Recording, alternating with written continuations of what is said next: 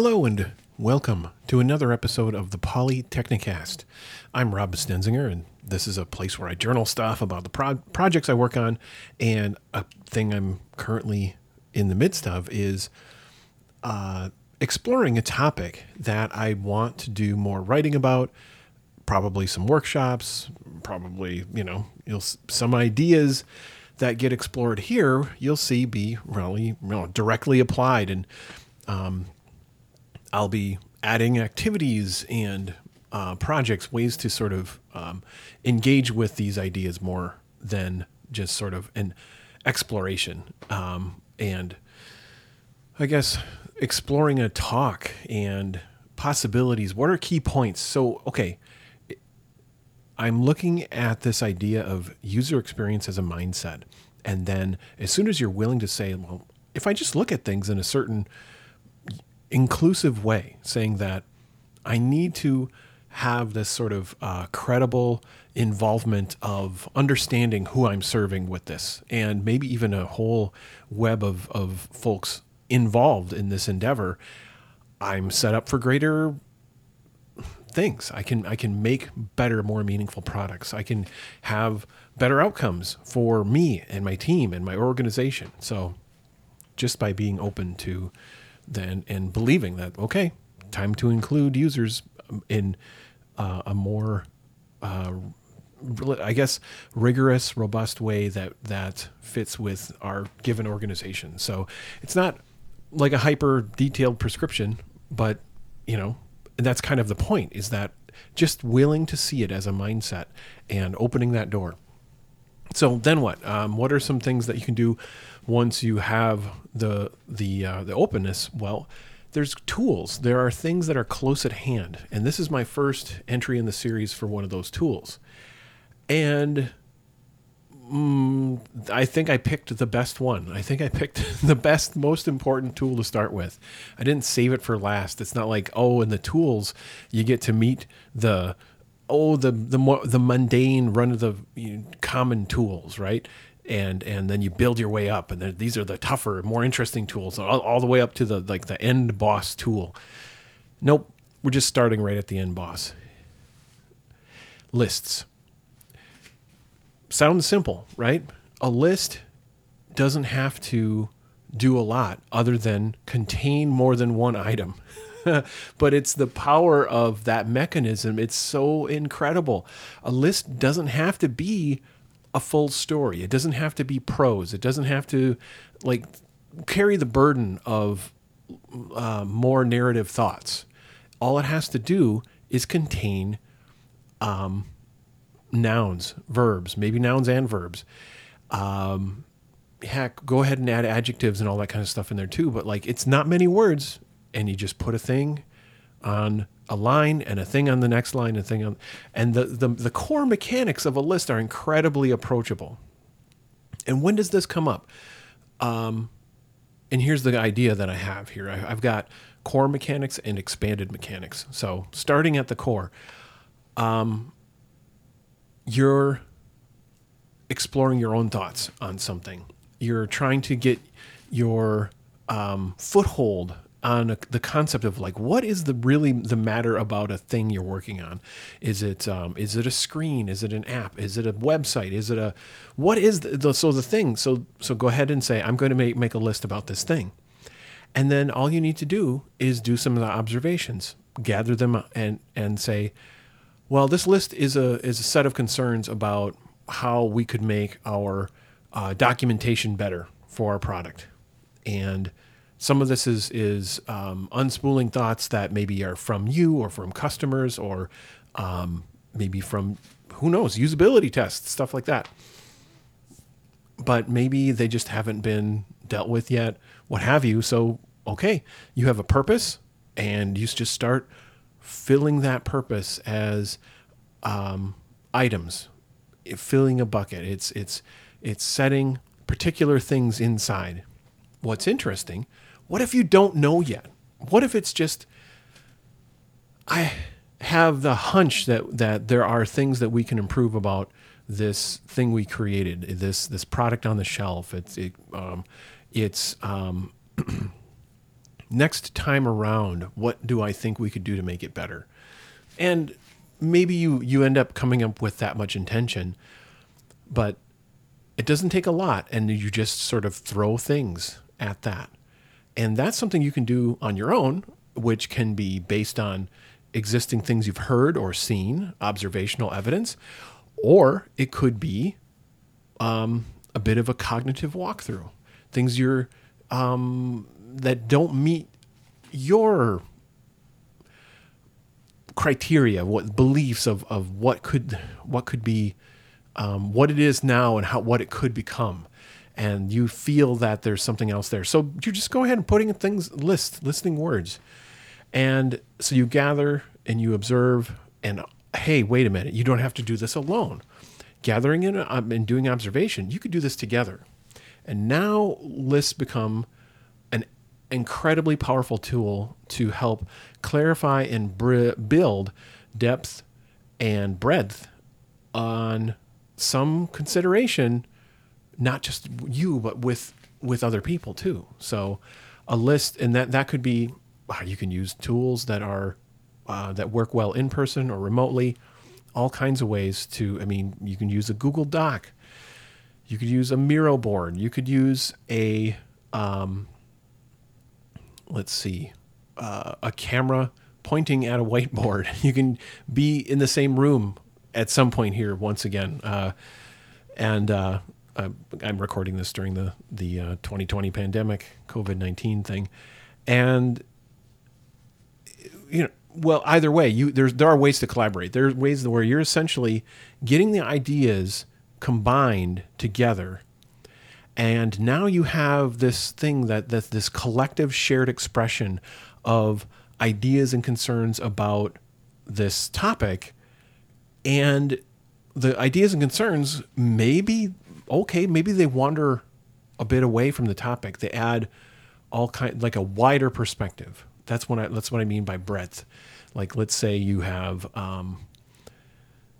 what if it's concerns about one section of the website that you are working to make perform better, and then you start in one area, then you start to expand to other areas, and then maybe it gets into other products too. Who knows? That's where breadth, that it gets wider, right? But then the depth comes from specificity in one particular extra focus, right?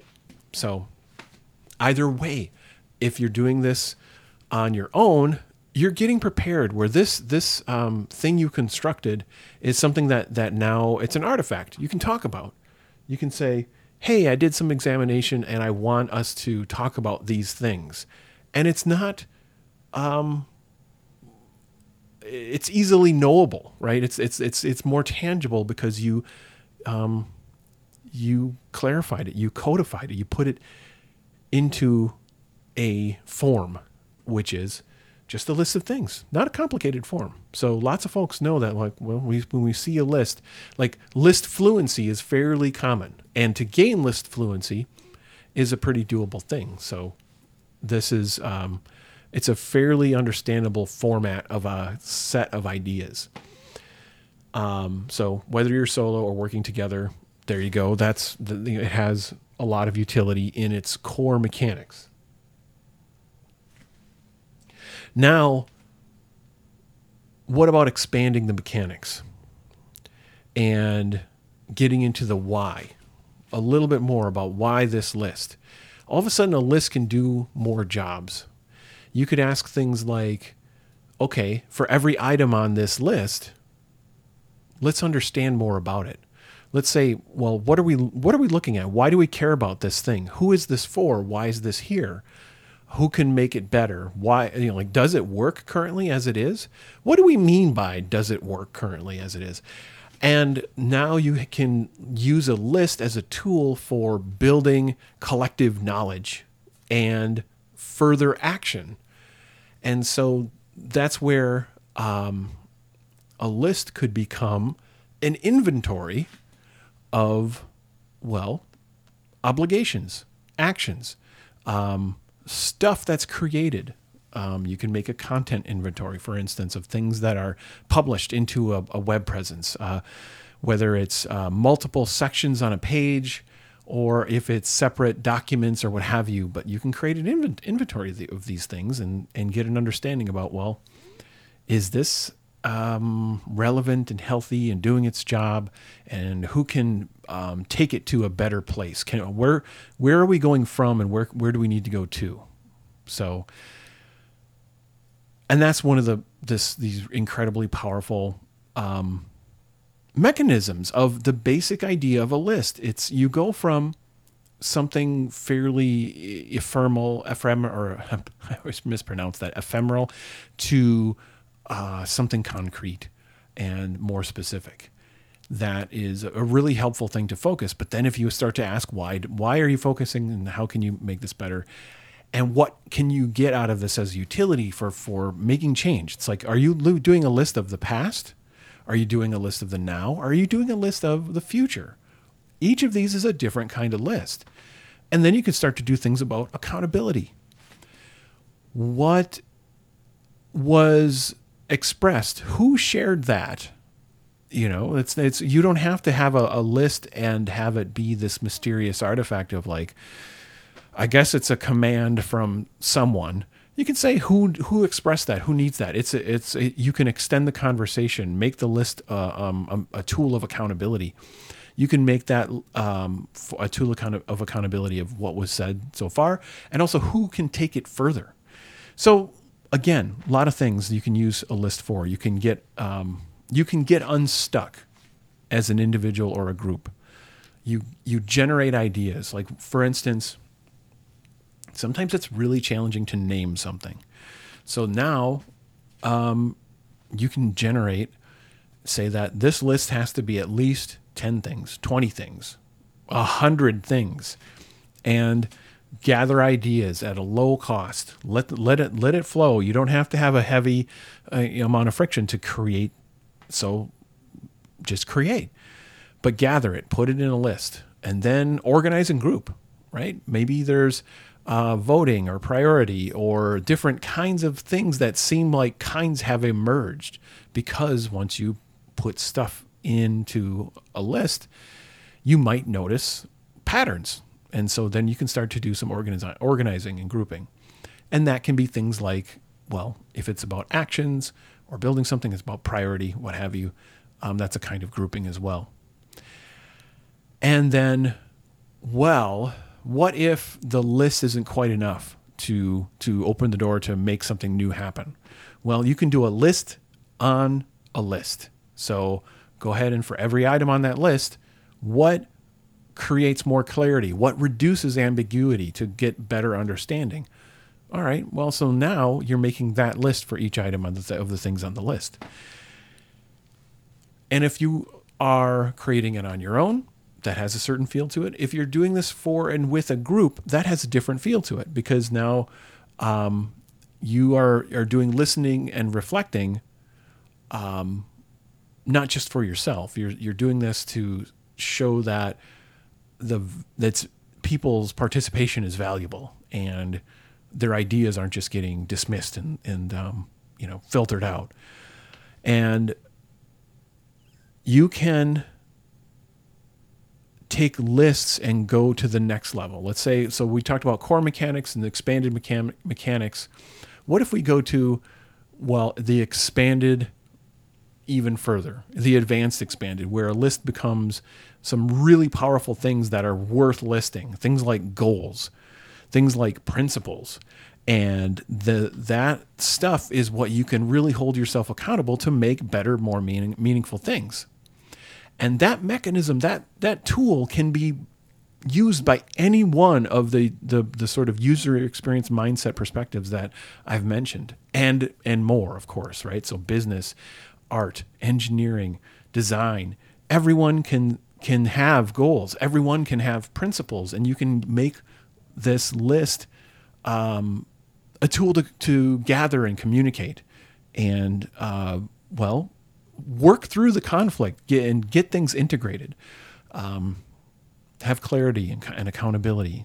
And then, of course, greater understood shared purpose. So Another advanced use of a list is to say that, well, we can take things, and then so I intend to make another user experience mindset tool update about this, but I think of it as the user experience constituencies, and each one of those is a point of view. And now you can have a list of, well, this is content on our website, or these are features in our app, or these are outcomes in our app that are enabled by capabilities and features. So with that list, you can put in these constituencies and say, well, who does it matter to? Who does it affect? Who has to bring that about? And some really useful constituencies that are, they're specific enough, but you can dig further, right? I call them, well, the audience, your end users, the people you serve. I like to call the audience. That's a major constituency. Then you have your organization. So the folks that make it possible to explore and put this endeavor together, right? The organization. But then you have the team, the folks you're working with. And maybe that's also teams of teams.